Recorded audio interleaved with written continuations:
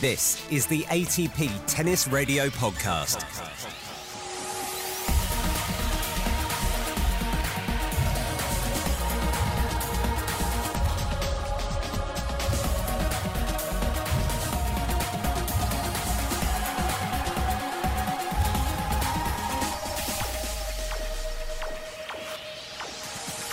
Stunners, shocks, shoulders, showmanship. We've had it all in the first week of the U.S. Open, and at the halfway stage, I am delighted to be joined by my U.S. Open radio colleague, Mike Cation, as we look back over a momentous first week and discuss what all of this means, or at least try to, as we head into week two. I'm Brian Clark. Mike, how are you? I'm good. It's hard to make sense of an entire week of action, but we'll do our best today. Before we talk about the action, this is a Grand Slam. Yeah. It's one of four. It's New York. It's the big stage, but there's so much off the court here to talk about. What's the best thing you've eaten at this U.S. Open? It's no doubt. It's the bulgogi at the Korean food booth.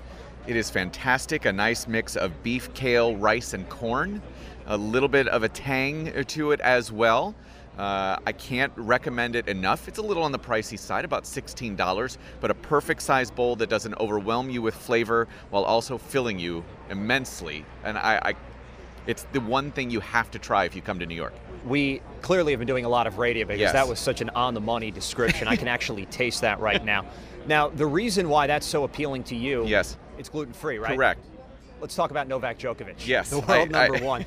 The fake gluten-free. I'm the real gluten-free. Try the OG of gluten-free, Mike Cation here. But for Novak Djokovic, Yeah. and it's Sunday evening as we sit here, he's going to play Stan Wawrinka in a couple of hours, but if there's one word I would almost say to describe Djokovic in this tournament, it's almost ornery. He's looked Yes. a little bit angry a lot of the time he's been on court. I think that's exactly right. Obviously, the left shoulder is an issue for him in some way, shape, or form. He is loath to discuss when he has those injuries, including the right elbow in Cincinnati when I was there. On top of it, he's been snarling at the crowd. There were a couple of guys in his match against Denis Kudla who were in bathrobes, and he was actually swearing at them at one point. Then after the match, took pictures with them. But you are absolutely right. He gets through 3 matches in straight sets, all 3 of them, and yet he's looked a little bit just jerky almost. But I think that's the best Djokovic. I don't know about you. I agree. That's when he really started to break through here, when he beat Federer by...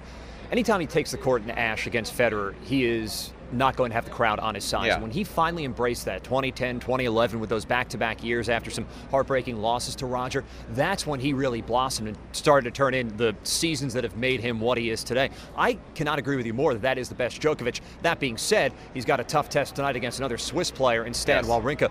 But as far as the shoulder goes and the elbow, I loved what he said the other night when he was pressed about it in the pre-match interview, and he just said, "I'm here, let's play." Because Right. that, I think, is, for all the talk that you can get caught up in with injuries and how it's going to affect somebody, for the player to take the post and be on court, they're obviously in shape to play, and that's exactly what it was the other night. And what was most impressive to me is how clean he was striking the ball off of the ground.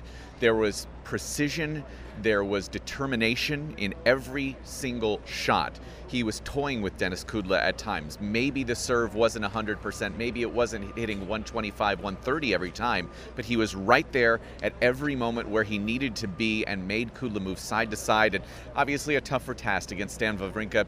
We'll see if he's able to survive, and it's certainly an interesting quarterfinal set up here potentially with Medvedev. Yeah, we'll talk about Medvedev in a moment, but somebody else who's been very successful here, the 5-time champion Roger Federer. Yeah. It's almost like a tale of 2 tournaments for him, with the first 2 matches here against Sumit Nagal Yeah. and Damir Džumhur. He loses the first set. You're thinking, oh no, what's going on? Right.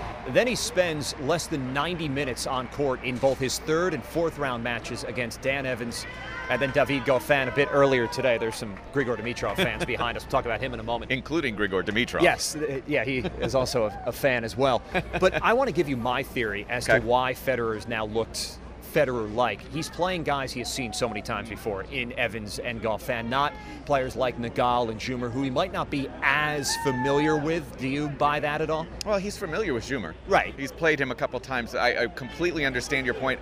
I think there's a little bit more of a scout in terms of the entire team saying, okay, let's see what we need to do against Dan Evans. Let's see what we need to do against David Goffin. And I don't think that was the case, certainly not against Sumit Nagal. In fact, he admitted in his pre-match interview he had not really seen anything from this guy. Jumhur a little bit more about just focusing and getting locked into his style, and I think that's what he's really been doing, working himself into this tournament, working himself into good form, because he certainly didn't have it in Cincinnati 2 weeks ago. Yeah, that one win over Juan Ignacio Londero, then that loss to Rublev, which is looking a bit better as it Rublev's is. Been on a nice run here. We'll get to him in a bit, but as far as the other member of the big three, I mean, can you come up with a question about Rafael Nadal? No. I guess the question is, has he gotten enough work in on court? Because he is into the fourth round, having played barely 4 hours, the unfortunate withdrawal the other night from Kokkinakis, but Nadal has looked in fine form, and we knew coming in that the draw had already done him a few favors. Yeah, absolutely correct. I was really looking forward to that Thanasi Kokkinakis match with Nadal because I thought that was going to be a real test for Rafa. But wins over John Millman, win over Hyun Chung, who had come through qualifying and frankly looked a little bit gassed. Will he have enough, and will he be battle-tested against Marin Cilic, I think is the real question. You know the determination is going to be there. I don't know. He maybe hasn't played at that level quite yet that he needs to go against a guy like Cilic. We'll see. Yeah, Cilic beat John Isner on Saturday. We'll talk about that one in a little bit, but not in the big three, but somebody who is almost a co-equal favorite coming into this tournament is Daniil Medvedev. Off that summer he's had, the finals in Washington, the final in Montreal, then the breakthrough with the title, first Masters title in Cincinnati. But that raised a lot of questions. Okay, where is he physically after this summer? He cramped in his match against Hugo Dellien. Then against Feliciano Lopez, it was a very different kind of energy. You called that match on U.S. Open Radio, Mike Cation. Can you try to very briefly explain what exactly we saw that night? The best way I was able to think of it is it was like a pro wrestling villain. That's exactly what I said on Twitter as well right afterwards. It was the heel turn, as they say in pro wrestling. He was getting booed. He was salty and angry in that first set, not happy with some line calls. He did get caught using the middle finger in a gesture towards the chair umpire, which he has been fined for. It was one of those moments where he just said, you know, I'm going to go full bad guy. It reminded me, like you said, the Russian bad guy in the 1980s in WWF. And it really fueled him. He started playing back to that form where he was at in Cincinnati. He had energy. He was able to get through in 4 sets, and he looked at top form considering all the physical issues. He's got a knee, he's got a groin. He looked fantastic. The crowd booing him, and he said afterwards he just invited the boos at the end of the match and said, you guys, when you go to sleep tonight, just know you got me through this match. And Ben Rothenberg, the reporter from the New York Times, phrased it very well right afterwards. If somebody like Coco Gauff had used that exact same phrasing and you hadn't seen what was happening, the theatrical scene, you would think that's a very inspirational quote saying thank you for the support tonight. But instead, the way it was going with these boos from thousands of fans was an amazing scene and one that just made me laugh more than anything. But the question is, and this is 4 o'clock on Sunday afternoon, he is playing in a bit against Dominik Koepfer, so keep that in mind. But is he now committed to being the villain for the rest of this tournament and maybe beyond? Yeah, we'll see. It's a guy in Dominik Koepfer who people just don't know, frankly, at this level. A guy who's qualified, who's had an amazing summer, amazing run to potentially be in the top 100 for the first time in his career. So I don't know that there's going to be that huge fan support for Koepfer, but I do think because of the way that match with Lopez went, I think there will be fans, even if they like Daniil Medvedev, they're going to go out and boo him. Yeah. So I think if he embraces it fully, I think it's really going to push him here, and especially once he goes up against potentially Djokovic or Wawrinka. And that's assuming he gets past Dominik Koepfer. Correct. Let's talk about him for a moment, because you are the play-by-play voice of the Challenger events here in the United States. So you've seen Dominik Koepfer a fair bit. He played college tennis in the U.S. He went to Tulane down in New Orleans, and that setup seems to have worked well for him. What can a run like this, a summer like this really, because he's had success at the Challenger level, do for him catapulting back half of this year into 2020? It's always really hard when a guy makes their first breakthrough at a Grand Slam and makes a breakthrough into the top 100 for the first time. Some players are able to take it, catapult it to a different level. Dan Evans is a guy who did, obviously, before the suspension, had a great run here at the U.S. Open back in 2013 and used it to get a really fantastic 2014, 2015. Some other players really struggle with the success, and then they feel they should be at the 500 level, the Master Series level, week in, week out. And it's really about the mentality, the coaching staff. I think it's going to be a matter of finding a good schedule, mixing in challengers, mixing in 250s. You have to be able to sustain wins. It's one thing if you're able to get into those 500s, get into qualifying week in, week out. If you're not winning, it doesn't matter. So I think the coaching staff around him, Billy Heiser, Ryan Williams, they're going to have to make sure that he finds tournaments where he can pick up 2 wins before losing in the quarterfinals, or even just 1 win in a 250 before losing in the second round. That's the biggest question, is making sure you do have sustained success no matter what the level, and the player accepting, hey, if I'm in a challenger, it's okay, I'm going to win. Brian Clark here with Mike Cation. We are on the ATP Tennis Radio podcast, and as we sit here Sunday afternoon, it's not often in any sort of tennis conversation you are talking about Dominik Koepfer before you talk about Nick Kyrgios, but that's exactly what we're doing. And yeah, that sort of mirrors the way it was for Kyrgios here in this tournament. It was almost quiet by his standards. He was beaten pretty not soundly, but it was a tight match, but Andrei Rublev got him in a couple of tie breaks, and then he rolled from there. And is this just who Nick Kyrgios is? He's going to draw in the crowds, he's going to win the 500 events, but at that bigger stage, he just has not rose to the occasion. I was calling the match with Andrei Rublev, and I speculated that I think Kyrgios would be fine in the best of 5 debate. He's fully in the best of 3 side. He doesn't really want, or hasn't shown that want too often over the last couple of years, to really go and fight for 5 hours, potentially. He was quiet.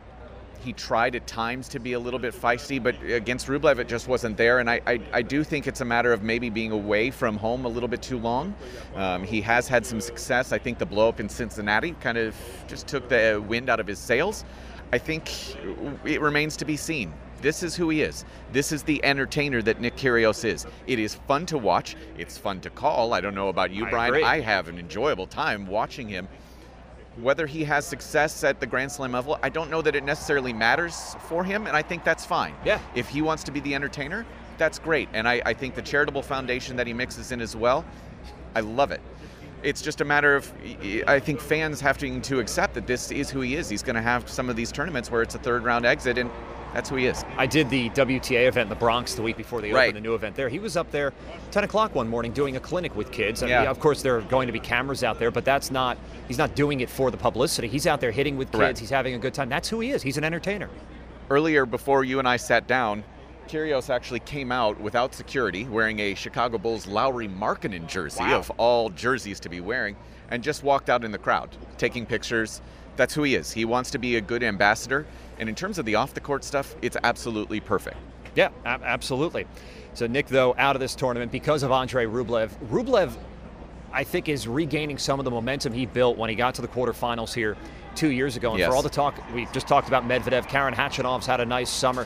But for Rublev to reemerge here, I think we are really seeing what the potential that we saw 2 years ago is with him. And don't forget, he was a world junior #1 back in 2014, a year after Nick Kyrgios was.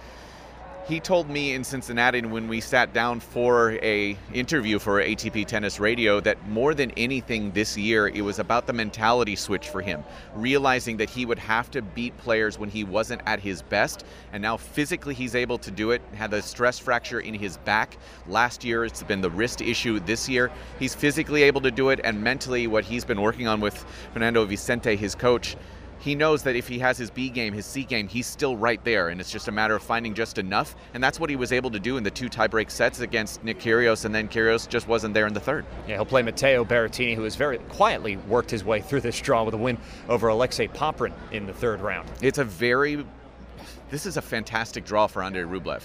After getting past Kyrgios, also beating Tsitsipas, obviously, in the opening round here, this is a fantastic draw. Potentially, if he gets past Berrettini, to Gael Monfils in the quarterfinals, a guy who just went through an incredible 5-setter as we sit down here with Shapovalov the night before. You have to favor Rublev in this area to get through to the semifinals.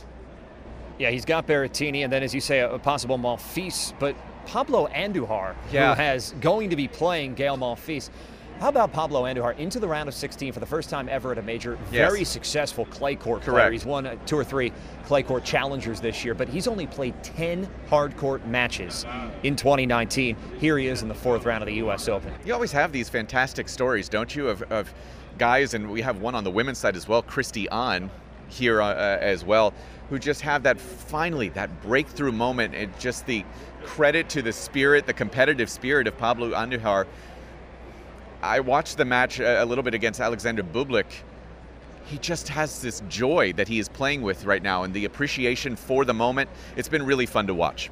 Somebody else on that side, this would be a semifinal opponent, a potential quarterfinal opponent for Rafael Nadal, is Sasha Zverev. And last few years, we've talked about Zverev coming into this tournament as a player with an outside shot to win it. Right. He obviously has not delivered at a slam. 2019's been something of a lost year, some off-the-court issues. He's only had one title.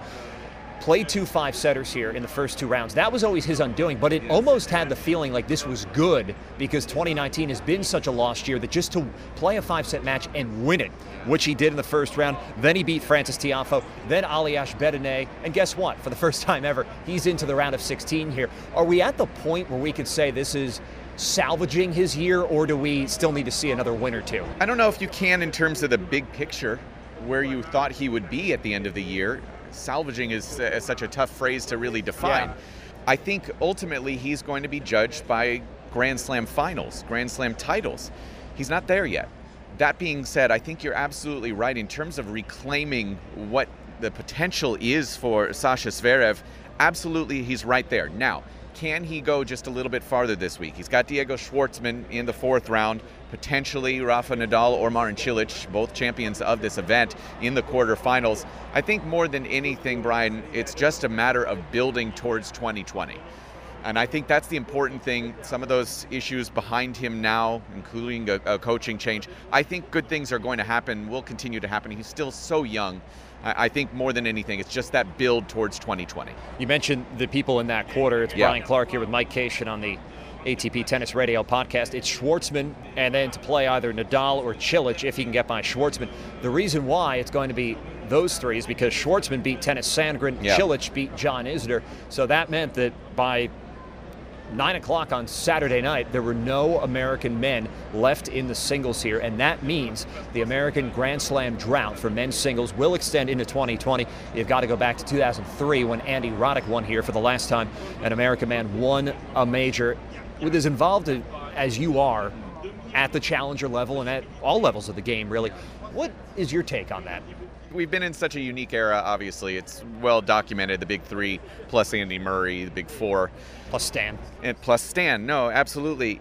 We've been in such a unique era. I don't think it's necessarily a totally negative thing that we haven't had that American breakthrough. That being said, I think 2020 and 2021 are going to be the years I need to see this next crop of Americans who we've been waiting on for the last couple of years. You didn't mention him there, but Tiafoe, Taylor Fritz, Riley Opelka are kind of leading the way of the younger Americans.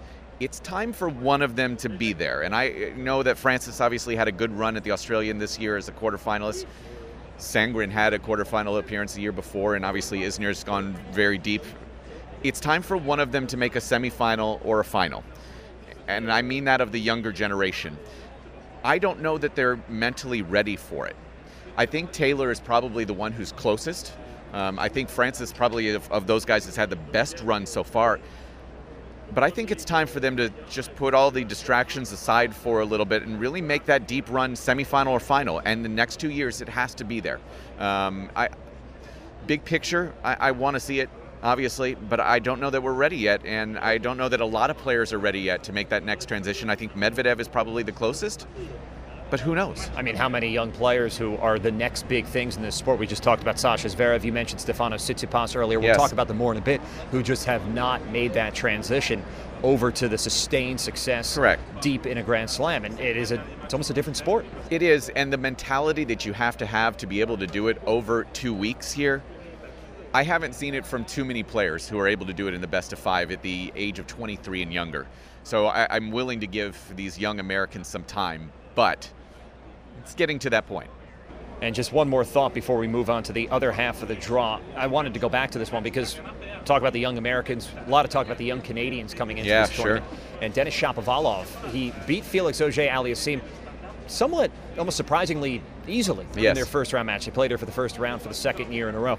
But I was impressed with Shapovalov in this last couple of weeks. It's been a disappointing year, but now he's with Mikhail Yuzhny on a trial basis, had a nice run in Winston-Salem, and then he gets to the third round here, loses a heartbreaker. I mean, you're not going to see much better shot making than Monfils and Shapovalov. I think this is something that he could build on moving forward. Absolutely right, Brian. I talked to him in Cincinnati, and he said he needed to take a step back from the sport for a couple of weeks, just go on a mental reset.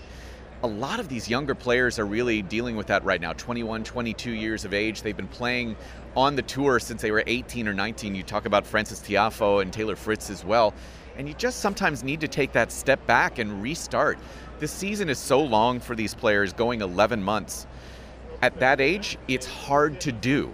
And so I think more than anything for Shapovalov, he's going to need to figure out a good schedule that works for him. His body is still pretty frail.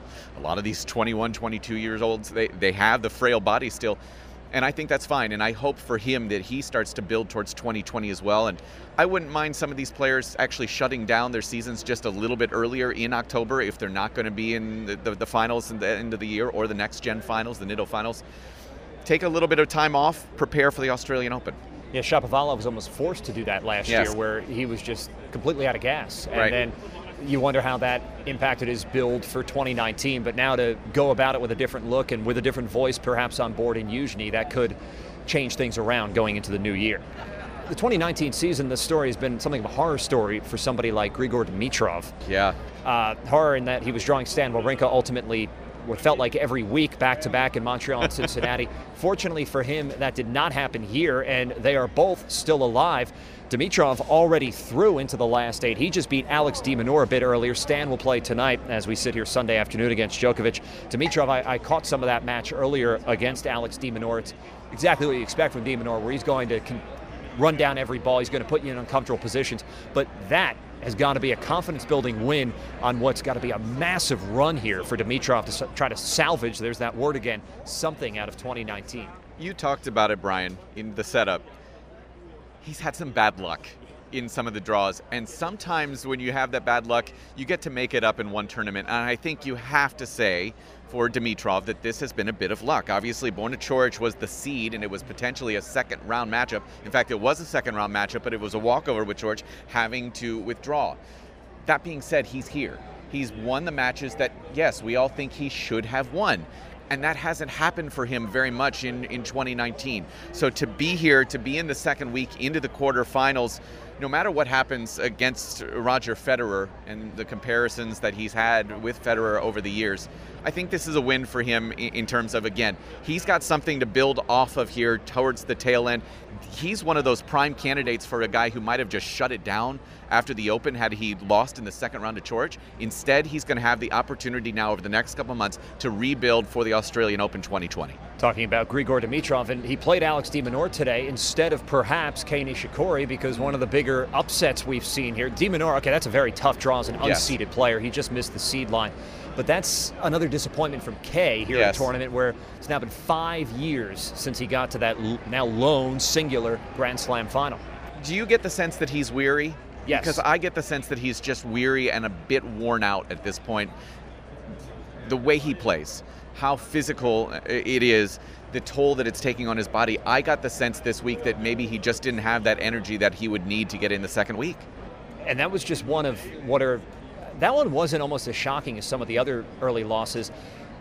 Rublev, we talked about the draw he's got. It looks great now, but he made it look great because he beat Stefanos Tsitsipas. Yes. So that's a very unfortunate draw for Tsitsipas, but I think you can actually now call his summer a disappointment with the first round loss in Wimbledon and the early loss here to Rublev. Yeah, I think you're absolutely right. I think he's another prime example of scheduling just a little bit too much. A guy who has gone through the wars here through the summer and spring in 2019 and maybe just didn't have the gas necessary at this young age in the fall building towards the U.S. Open. Maybe a couple of weeks off would have served him just a little bit better. And Dominik Thiem, also an early loser, the fourth seed, beaten in the first round by Thomas Fabiano, but he did not feel well. He said to press after. So I don't think you can read too much into this. I completely agree. But with that said, what I would say is the most surprising loss for all the top seeds early on was Karen Khachanov. With the way he's played against an opponent who is just coming back from a pretty significant run of injuries, right, Vasek Pospisil. For Khachanov to fall to Pospisil early on, that is the one that I think is going to go down as the biggest early round stunner. 100% correct. seeing him in Cincinnati, just up close and personal, where I was courtside for the Kyrgios match, obviously so much was going on with Kyrgios there, but he looked so supremely confident and ready, building towards this U.S. Open. To see him lose to a guy, I gave him no shot. Vasek Pospisil, he's been so proactive on some of the ATP Player Council moments, but I expected nothing from him this week. It's a fabulous win for him, but you're absolutely right. That is the one that I think will stick out like a sore thumb here in terms of the really bad losses. Yeah, that was Karen Khachanov and Brian Clark here with Mike Cation. We are some of the commentators. We've got a great team on U.S. Open Radio, but also we are part of the fun group in the mix with ATP Tennis Radio. But since we're at a Grand Slam, we've got to talk about everything that's going on here, and maybe the talk of this first week has been Coco Gauff. Sure. You see her as Corey Gauff. She goes by Coco. What a run that's still continuing. She's playing right now with doubles, or with Katie McNally in the doubles. My parents were here today. They certainly made plans to go see that. It's the kind of thing right now where you make plans. It's appointment viewing to watch Coco beaten by Naomi Osaka in what almost felt like a good thing for everybody. For Osaka to move on as the defending champion. She's the world number one. Right. But just such a promising showing here from Coco Gauff at 15 years old. Yeah, the match wasn't too much. Osaka was the better player by far. That being said, the moment, the handshake, the post-match interview that they did together was what people are going to be talking about for the next couple of days, and tennis needs these stories. American tennis specifically needs these stories. You talk about what Serena Williams and Venus Williams meant to a whole generation of Americans, what it specifically meant to Coco Gauff's parents and Naomi Osaka's parents, for that matter, especially being minorities in this country. It has such an impact. That moment that we saw on Saturday night will have a lasting impact for many years to come. And I think it's one of those things that will resonate for a long, long time. I don't think the casual fan is going to be remembering the scoreline of what we saw, 7-5, 6-love. They're going to be remembering what happened, and they're going to be talking about it and potentially getting their kids out onto a tennis court for the first time, much like Serena's and Venus's impact 20 years ago. So I think for Coco to have that kind of a performance on the court and in terms of, if you will, the off the court, that's a success for her. The New Balance dress, what it meant in terms of pictures of tennis courts in the boroughs here in New York as well. Everything about it was perfect, even the way it ended. And so I think that's going to be something that's going to last for a very long time. Yeah, that was absolutely going to be one of the enduring moments of not just this tournament, but when you look through the years here at the U.S. Open. That being said, as we sit here on Sunday almost evening, before we let you go, Mike, what is one thing that you want to see happen over the next week or so? I want to see if one of these, I want to see, frankly, Medvedev. Not just because of that heel turn that we talked about. I want to see if he's ready. I think that's the big question for me at every Grand Slam at this point on the men's side, is just obviously, you know, the big three, at least two of them are going to be there in the quarters, semis. Is somebody ready to make that jump in the second week and have that incredible performance against Novak Djokovic, against Rafael Nadal? I'm ready to see it. I think Medvedev is the guy. I don't know if he has enough left in the tanks, but he's the guy who's, I think, the closest to being ready. And we will find the answers out over the next couple of weeks of this tournament. That being said, it is Sunday evening. He's got to play in a little bit against Dominik Koepfer. So this could all go out the window, and you could have your answer as to whether or not he's ready. But that is Mike Cation. You can hear from Mike all week. He's commentating on U.S. Open Radio through the official U.S. Open platforms and via the ATP website. It's also not the last time you'll hear from Mike in this podcast. A bit later, we'll hear the interview he did a couple of weeks ago with former doubles player Andre Sa.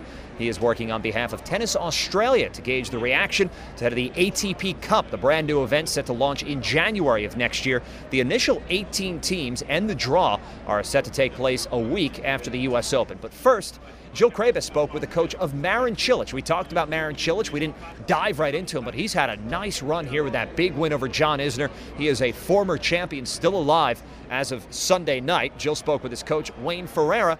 The reward for beating John Isner, a date in the next round with Rafael Nadal. So Jill started by asking Wayne what they've been working on. Obviously, he's a fantastic, unbelievable tennis player. He's made number 3 in the world and won a slam. I mean, one of 6 guys in the last 15 years. So he's on a tier above everybody else. I mean, he plays great. Really, he's where he is right now is the first priority is to get the confidence back in.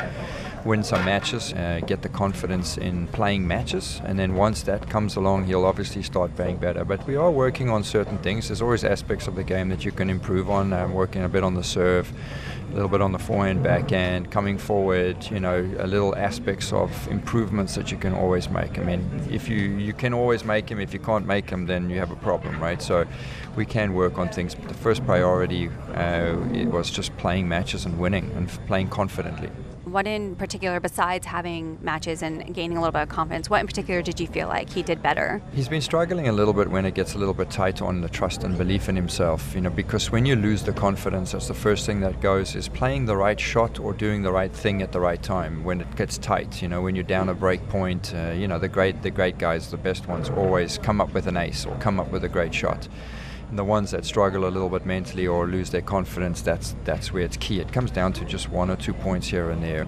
And especially, when you go into the later stages of a tournament, do you feel like that's the key against the top 10 players, is just those few points here or there? Every match comes down to just a few. I mean, when you do the commentaries, which I've done over the last bunch of years, and you look at points won at the end of the matches, and even though it's a 6-4, 6-4, you're looking at 3 or 4 points difference in the players, and it comes down to that, but it also comes down to the key points. The key points is very hard to get an opportunity in a match. You'll get maybe one break point, and you need to use those opportunities wisely, and you need to make the most of your little opportunities that you get, and that's where the guys who do better are the ones when they have that confidence or belief, or they do that job. That's the job that counts the most, is those really small, vital, important little points here or there.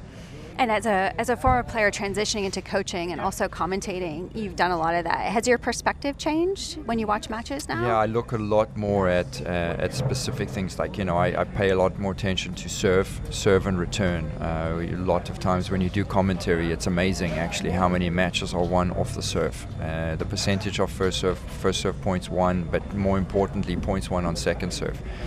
Those little things. So, you can look at the forehands and the backhands and point rally points, but generally most of them, when you look at points 0 to 4 shots, is where most of the points are won and lost, and it comes from the serve and the return of serve.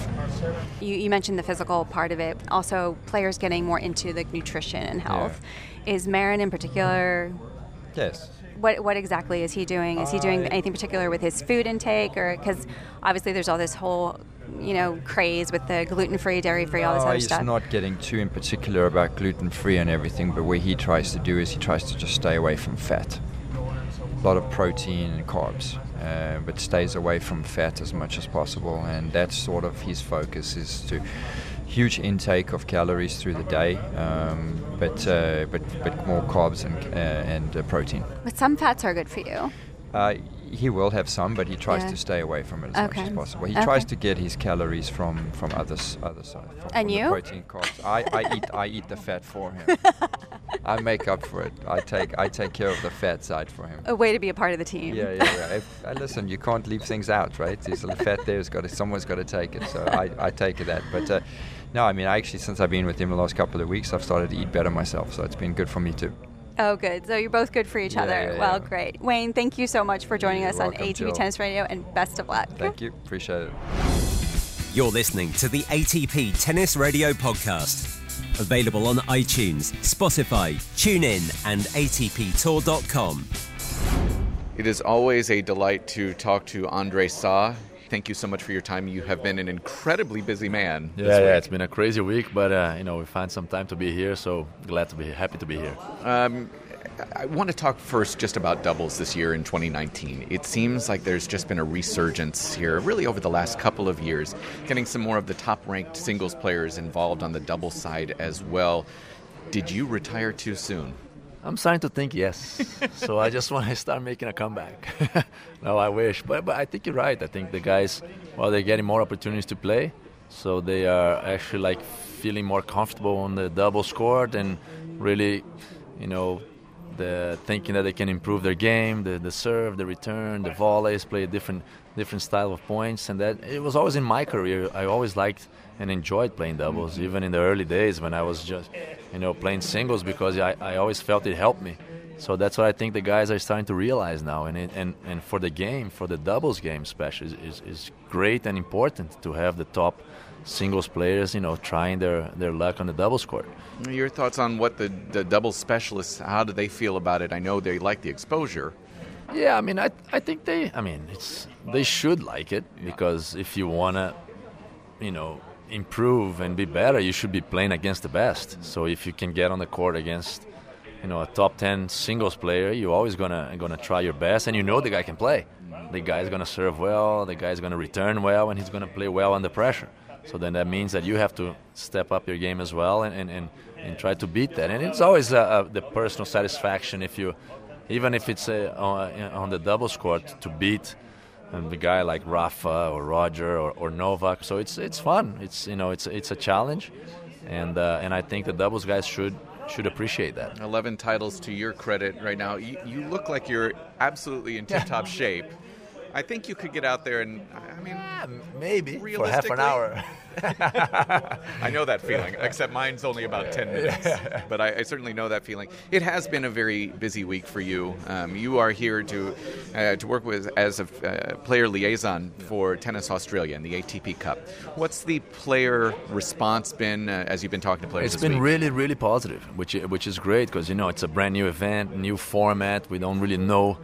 We don't have any reference from the past how it's going to be. So, 24 teams, 3 different cities playing simultaneous group stages, and then going on to to Sydney in case to play the final. So it's going to be something great, something new. I think it's what we need.